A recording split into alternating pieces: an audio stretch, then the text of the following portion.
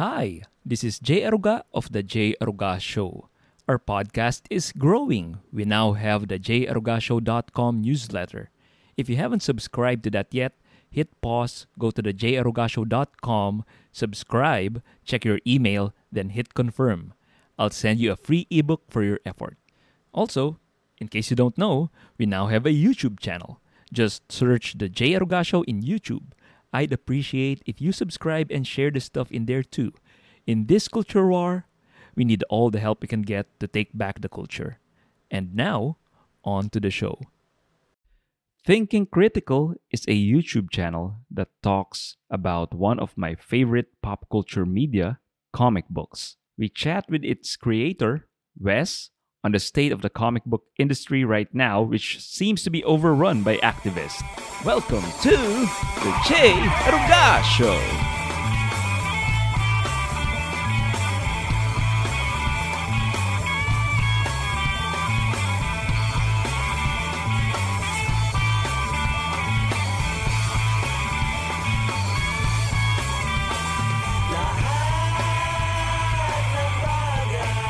Hey everybody, welcome to the Jay Aruga Show. We have a very special guest today. He's a comic book industry commentator in YouTube.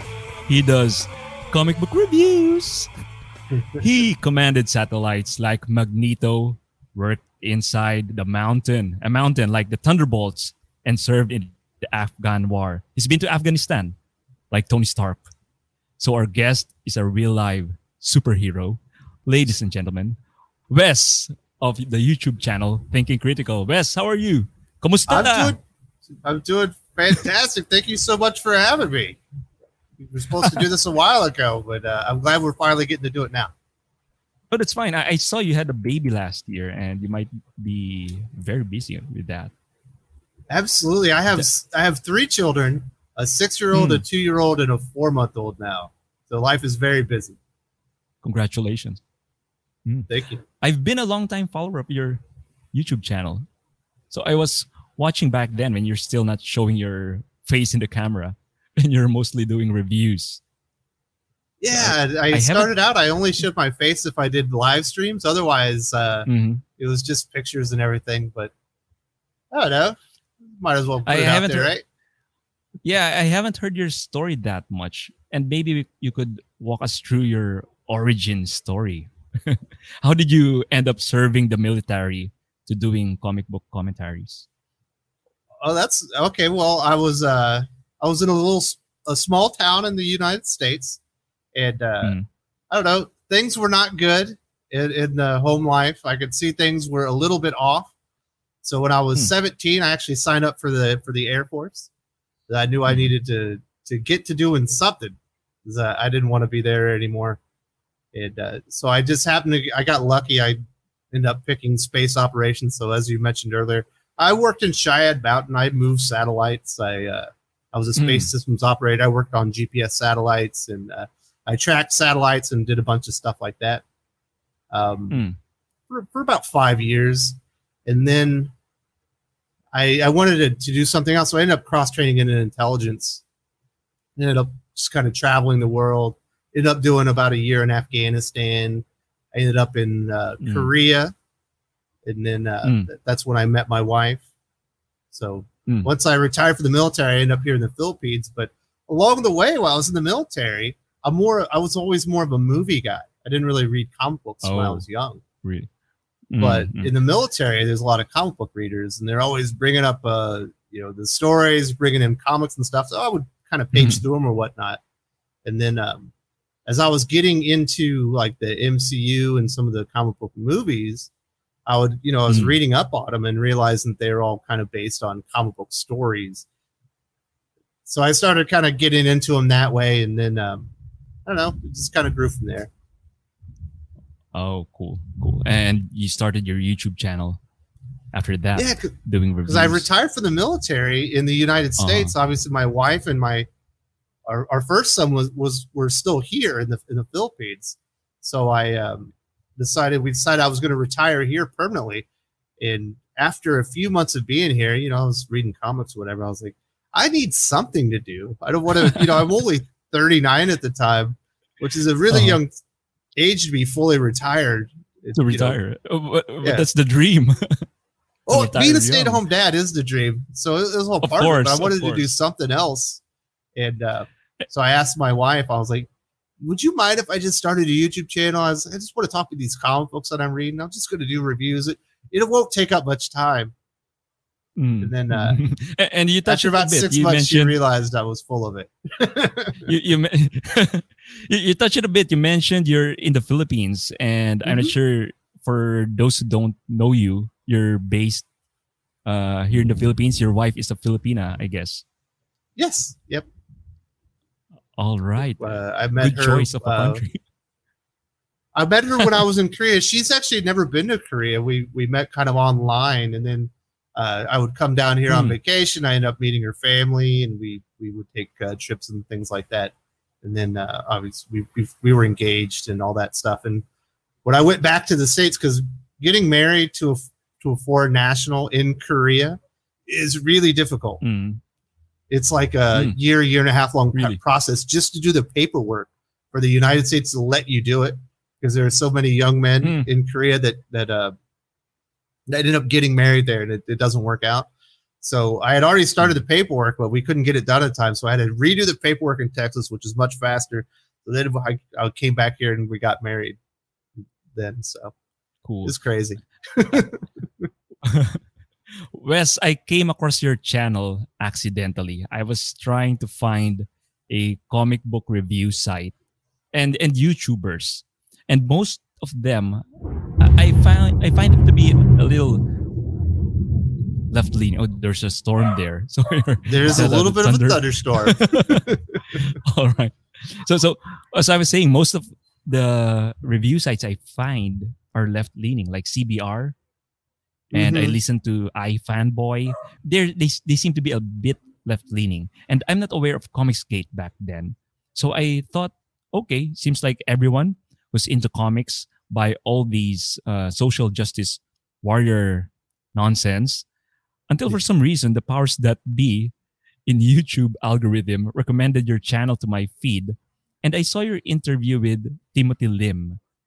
And I loved it. From there that you're based in the Philippines, and you guys talk a lot of sense, and it's about like Asians being discriminated in the industry. So that's when I started contacting you.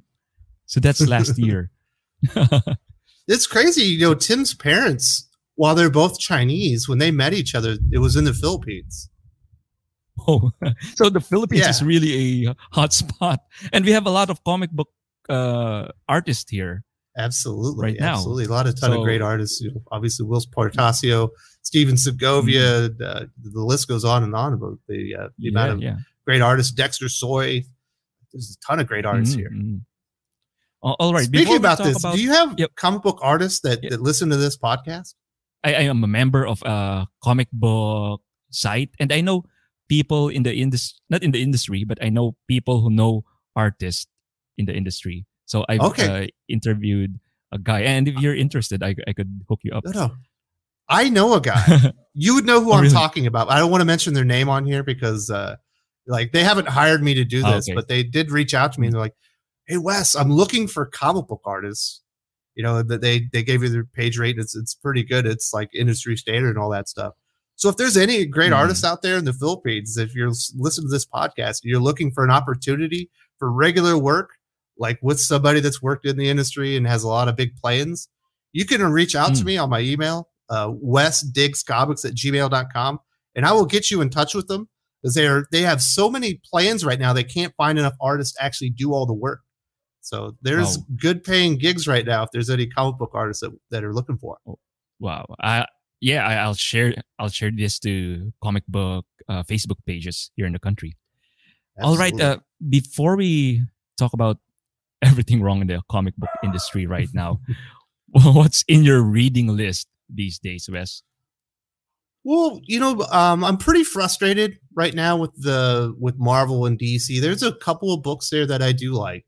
I think Daredevil, specifically at Marvel, has been fantastic. I think it's on issue 32 or 33 right now with Chip Zdarsky and Marco Cicchetto. That one's been really a solid run. It's gone down a little bit lately.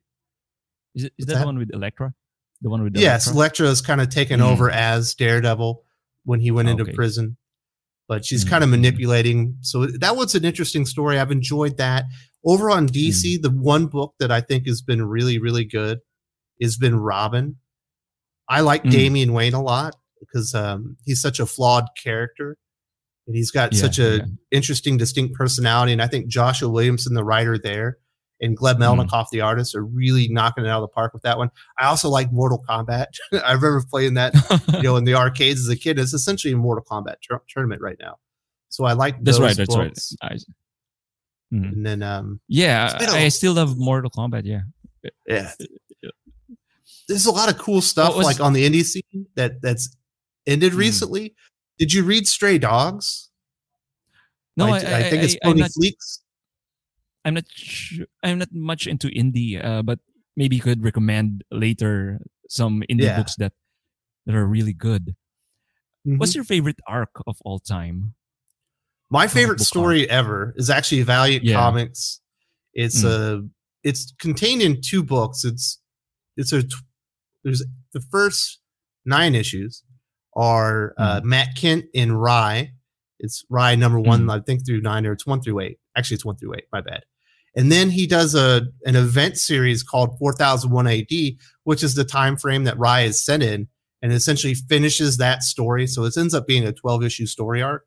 And it's fantastic. As a kid, I always loved swords. I was always really big into swords. When my uncle was he was in the army. I guess he was in Germany. And he came back home. And like when I was little, you didn't really own a VCR. Those were really expensive. Like if you wanted to watch movies, you had to go like rent a VCR at the grocery store and you bring it back with like 5 movies or whatever. But he showed up at our house and he had a VCR.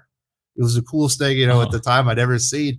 And he had like Conan the Barbarian, Sword and the Sorcerer, Excalibur, and like every movie he had with him, like had a really cool sword in it. So I've just always really been into swords. And, obviously Raya is kind of a cyborg, not a cyborg, but he's more like a cybernetic samurai, like protector of New Japan, which is a colony of like that are orbiting the Earth on a satellite. It's really, really good. It's got like really cool hints of like 1984 in the Matrix, which is like I'll pick that up. I'll pick that up. I haven't heard that title yet. These days you can buy your comic book digitally anytime and read the stories. Yeah, so that's good about. Yeah, Valiant will do those humble bundles where if you it's for a real cheap price and you get almost their entire library. Or if you have Comixology, like the entire Valiant library is on Comixology Unlimited, so you wouldn't even need to pay for it. Yeah, that was fantastic. There's another one to the listeners. Yeah, to the listeners, I got Wes in my show, and we're heavily geeking out right now. So please forgive us. I'm an X-Men fan since the 90s, and Batman fan as well since the Adam West reruns in the 80s. So those 2 are my favorite franchises when I became an adult and started earning. So I was very sad when the X-Men was neglected by Marvel for a very long time because the X-Men is big in the 90s. And they got a lot of failed revivals. But the House of X, Powers of 10 last maybe 2 years ago. Is that 2 years ago? It's really good. Yeah, they did a good job of bringing back the interest back to the mutants. And I don't think I missed an X-Men book since the relaunch, but the momentum got lost since then. And you're the first one that pointed out that Jonathan Hickman, the writer of House of X, Powers of 10, has left the building. And I've been telling people in the comic book Facebook pages, guys, Hickman seems to be MIA for a very long time. Then they say, nah, he's still the architect. So what's your take on this? And when did you start to realize that Hickman isn't there anymore? Well, so House of X, Powers of 10 is like a force of nature. You go in and read those books and you're excited for the new age of X-Men. It's completely different than what they've done before. Like they were kind of turning X-Men like on a 180 kind of on its head. And a different portrayal of what mutants can be with Krakoa and everything. and it felt like, oh my goodness, this is going to be great. They announced way too many series. And when they announced the initial series, they also announced that there were going to be 2 more waves of new titles coming out. So then you get a little bit hesitant. You're like, why are there so many books already? But if you go in and specifically read Jonathan Hickman's X-Men, obviously he was the writer of the flagship book. And the first issue is interesting. Okay, they're talking about the family dynamics of the Summers family. You're getting a little bit of what they're talking about House of X Power 10. You get into the second issue, they do address the Araco Krakoa stuff that was certainly in that book. Yep. But once you get past like issue 5 or 6, it just goes completely off the reservation, and it doesn't read like Jonathan Hickman writing anymore. Jonathan Hickman has a specific style of the way he builds things. And a lot of people have criticism that maybe he's not the most successful creator when it comes to building characters and stuff like that. But because he's so focused on building worlds and laying these foundations and then kind of building them up and then executing, like you kind of know what he reads like. And you could just tell, specifically like leading up to that Empire event, like there's no way he wrote those books. That's really bad. It kind of derailed the momentum when they put in Empire there. Like, and then why do you need to do it, right? You get into that Ten of Swords event, which certainly touches on parts of House of X Powers of 10. One of the mysteries in there is the original 4 Horsemen of Apocalypse, but it's interspersed with this other story that's going on. That's like more, it's gibberty. It's gobbledygook. It was really nothing. And there were a couple of issues there. You're like, yeah, that's Hickman. But after that, it's not Hickman anymore. Like you can tell when he's writing, when he's not. And Ten of Swords it seems like it's kind of a joke. There are like contests there that are really like, what is this? It's like who's going to kill the puppy first, and we're in a staring contest, and another character's going to hump a rock. It's like unreal. I'm supposed to take this seriously. This event, is like 14 issues. Well over $50 US if you're buying them in the US. If you're here in the Manila, in the Philippines, if you're buying from Manila, every comic book is immediately 20% more in US dollars. It gets really expensive. Yeah. X Factor is the worst title of the bunch. And it's basically propaganda. When I read it, the first issue, the first thing the characters did is to announce what box of the intersectionality checklist they're ticking off. Like Prodigy said, I'm bisexual. Then Dagon said, I'm bisexual too. So it's very poor writing. Not saying that there shouldn't be gays in comics, but I always said that like Peter David in the old X Factor sets up, in my opinion, Richter and Shatterstar better. And it doesn't feel like there's propaganda there. Yeah, X Factor is a weird book. I'm glad it's over.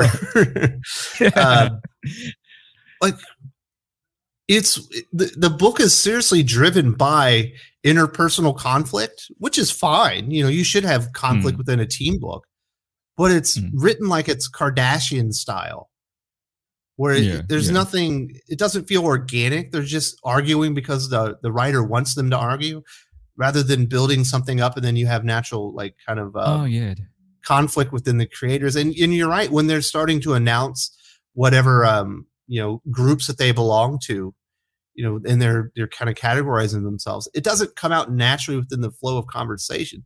Like if you and I were talking like that, those things wouldn't come out like that. You know what I mean? I know. Yeah, I know. And there's one panel. There's 2 women kissing at the back. I'm not sure if you remember this. There are 2 women kissing at the back, and they just need to announce it in the. It's very obvious already in the drawing that there are 2 women kissing, but they need to announce it in the dialogue. We don't want to disturb the 2 lesbians kissing there. so it's very poor writing. It's so weird. Like no one would ever speak like that.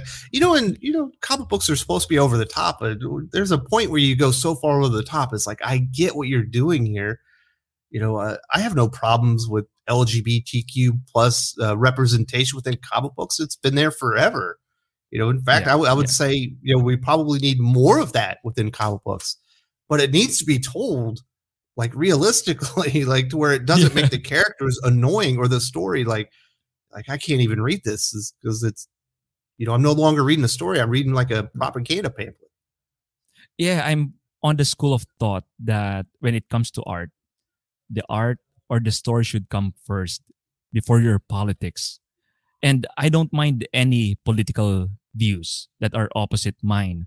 As long as you put a good art, a good story, I could appreciate that. But lately in many media, the politics comes first, then the art second. And another example is in Marauders, issue 10. Emma just beat a band of Russians. Then Emma put a thought in the Russians. When you wake up, you'll have nothing but warm thoughts on mutants. But it didn't stop there. Emma moved further and said, and any humans who are oppressed, minority, gays, disabled, trans. And it's kind of out of character because Krakoa is just for Why mutants. would Emma care all about of a sudden, Emma thought, yeah. Why would Emma care about that, right? So yeah, it's like a fascist nationalist state of Krakoa. Why would she care about those things? She should only care about mutants. Yeah. So I don't get it when they say they make characters black, gay, or Filipino so that readers can relate to them. Wave is a big deal here in the Philippines.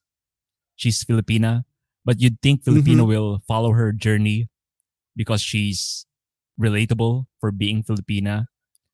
But I don't read Wave a lot, but I can relate to Spider-Man, Peter Parker, and it doesn't matter if he's Filipino or not, but his struggles for being like in school, for being financially like not well off, that's very relatable. It doesn't matter what the color of his skin is. So sometimes the writers forget to focus on just making a good story.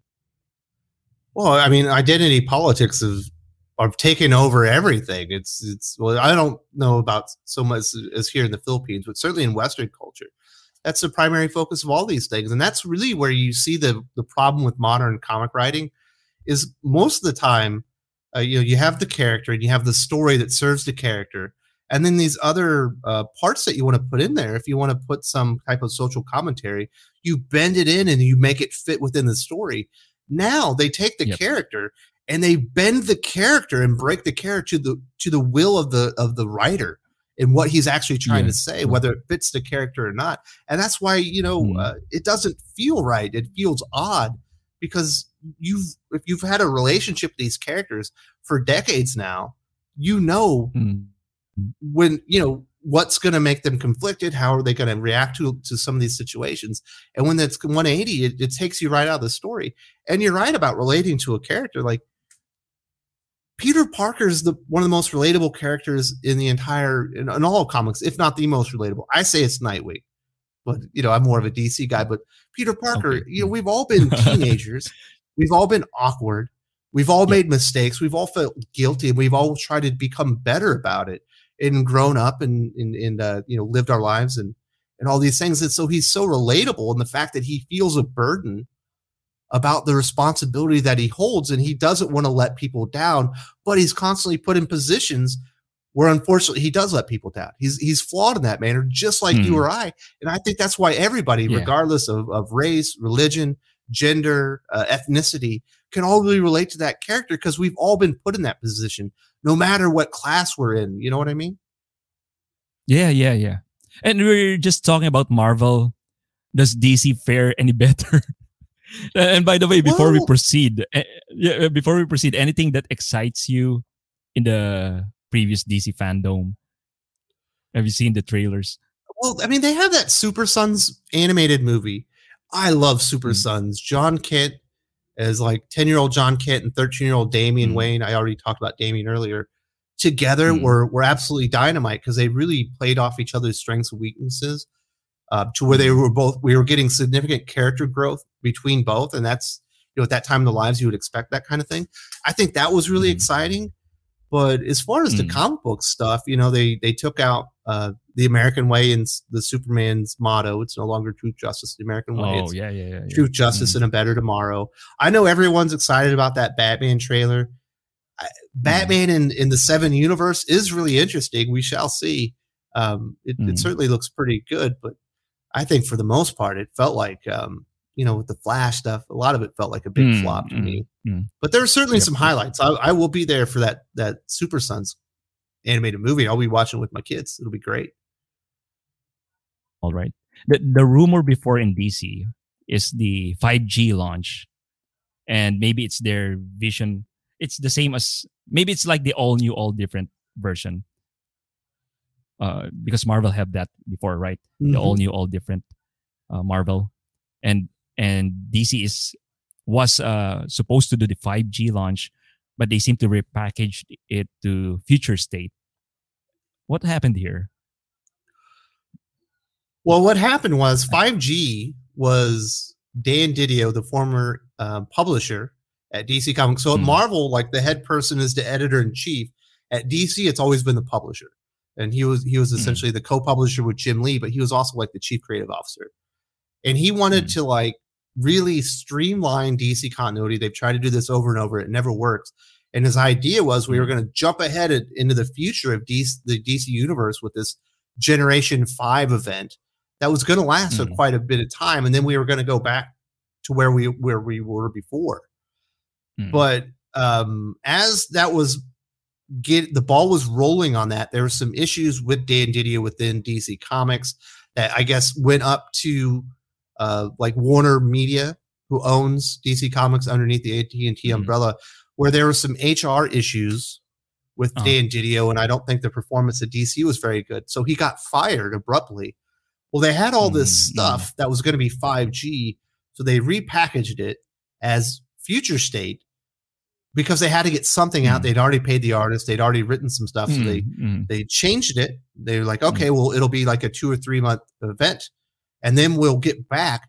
But what's been weird is as we've gotten back, we're just moving towards Future State. And as you mentioned, the all new, all different in Marvel, where they essentially changed out all the heroes with new, more gender and ethnically diverse characters, or a lot of sexual orientation changes and things like that, where they removed, essentially everybody but Peter Parker as the main hero. So, Tony Stark was gone, and all that kind of stuff. They're doing the same thing with DC. Bruce Wayne's going to leave Gotham, so Jace Fox will be the new Batman. Superman has already left Earth. He's going to World, so John Kent is going to be the new Superman. Well, you say, well, he's not diverse. Well, now he's the LGBTQ. He just came out this week. Yeah. We're having Arthur Curry, the Aquaman, is giving up to become a stay-at-home dad. Nothing wrong with that. That's what I do. And Jackson Hyde is replacing him, LGBTQ plus black character. And so they've essentially moved out the old Justice League and replaced them all. It's crazy. Yeah, I saw your video, and we talked about, you just mentioned Superman. John Kent came out gay, and Tom Taylor said he's going to fight climate change. So a few months ago, we have Robin as well, who came out bisexual. Not only does DC promote the LGBT agenda, Nightwing is now also a socialist. There seems to be this trend now that they're serving. I'm not sure who they're serving. Do the fans love this, or certainly long-time DC fans who look for a hopeful universe that want the characters that they've been reading for decades are not being served by this, because they're doing wholesale changes and they're certainly presenting a new agenda that is very much propping up modern day, identity politics, social activism, and things like that. And they're putting them into their characters. You mentioned Nightwing. You mentioned John Kent. Certainly, John Kent has talked to Damian Wayne, and he's all behind it too. And there's definitely part of this push within entertainment that we've been seeing probably for the last decade, as it's gotten progressively ramped up to where everything has to have a social agenda that's far beyond entertainment first, and that's I think why we're seeing a lot of degradation. And they say finally Superman would now be able to put Lex Luthor behind bars when he commits the most heinous of all heinous crimes, and that is hate speech. That'll probably be an issue, won't it? It's crazy. Yeah. So I saw Ethan Van Sciver's interview on the Daily Wire. He's saying that the comic book sales are at an all-time low. And when I posted this on my page, there's some pushbacks. They say comic book sales are at an all-time high on 2021. And they showed this graph of a yearly increase in comic book sales. What's the real deal here? You see, from a comic book aficionado standpoint, we see titles being canceled every here and there. So it doesn't feel like it if you're a comic book reader. So this is interesting.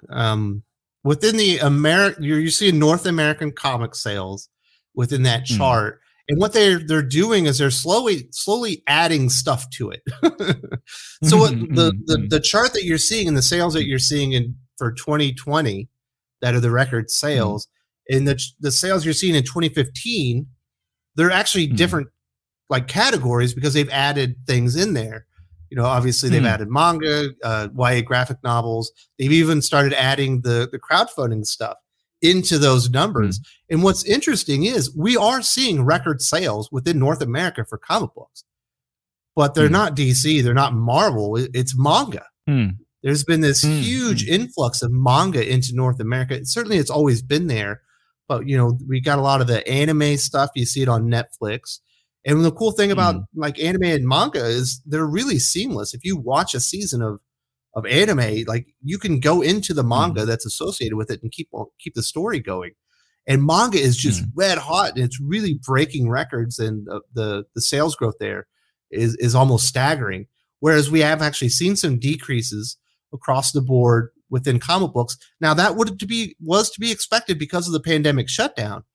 But what we've seen from comic books as far as like Marvel, DC, Image even, is they've had to do a lot of gimmick marketing since they've come back from the pandemic to make up for the lost readers that they have. So the best way to up your sales on a book is to sell the book to the same person multiple times. So DC they would have two covers on all their comic books, an A cover and a B cover, unless it was an issue 1 or a milestone. Otherwise, there were no extra variants. There are ratio variants on every single issue of Batman now, the best-selling comic in the industry. If you look at Marvel, there's ratio variants on all of those, and obviously those ratio variants, which are more they're more rare comic book covers because you have to sell so many, the shop has to buy so many copies.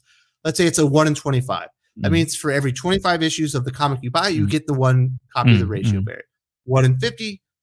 Obviously, it's 50 issues. Now, they have ratio variants upwards of 1 in 1,000, where if you buy 1,000 of these comics, you get a ratio variant. And what they're doing, which is really smart, like an Image, with King Spawn #1, you see the sales on that thing, you're like 500,000. That's a really good number.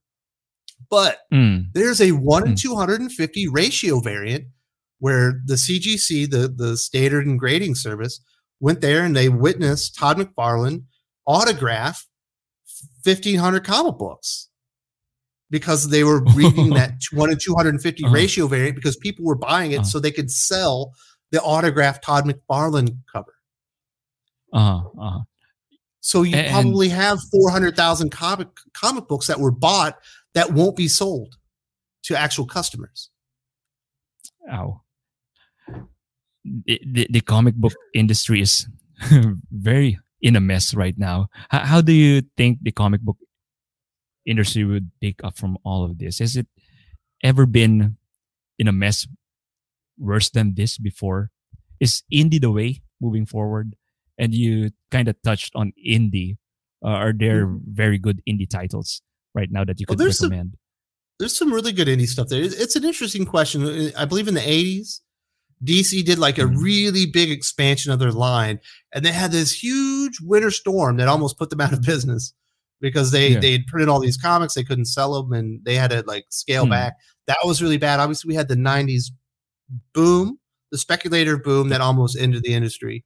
We ended up getting Marvel going into bankruptcy, which is why they had to sell off the movie and TV rights to Spider-Man, the X-Men, Fantastic Four, and all those things to kind of keep themselves afloat. So there have definitely been hard times. But if you look at what DC and Marvel are having to do, they're really increasing the cover price really fast. We're seeing a lot of regular DC comics that are $6, like regular comic books. They're $6 and stuff like that. So they are eventually going to price themselves out of the market. You know what I mean? You know, no one's going to pay $10 for a 40-page comic. I was thinking that they'd like course correct if they're like failing at some point on sailing, but it doesn't seem like that. They seem to double down on whatever gimmick they're doing. So the thing you have to remember is obviously DC Comics is part of Warner Brothers and Warner Media, which is a part of AT&T, which is it's about to go and be part of Discovery, this huge streaming platform, Warner Media and Discovery. DC is a little bitty speck as far as their revenue goes. If DC doesn't make a lot of money, or even if they did increase revenues, they wouldn't notice it. It doesn't really matter. As long as they don't lose money, and I've had no feedback behind the scenes that they are, then everything's fine. And you look over at Marvel, it's the same thing. Disney is an enormous company.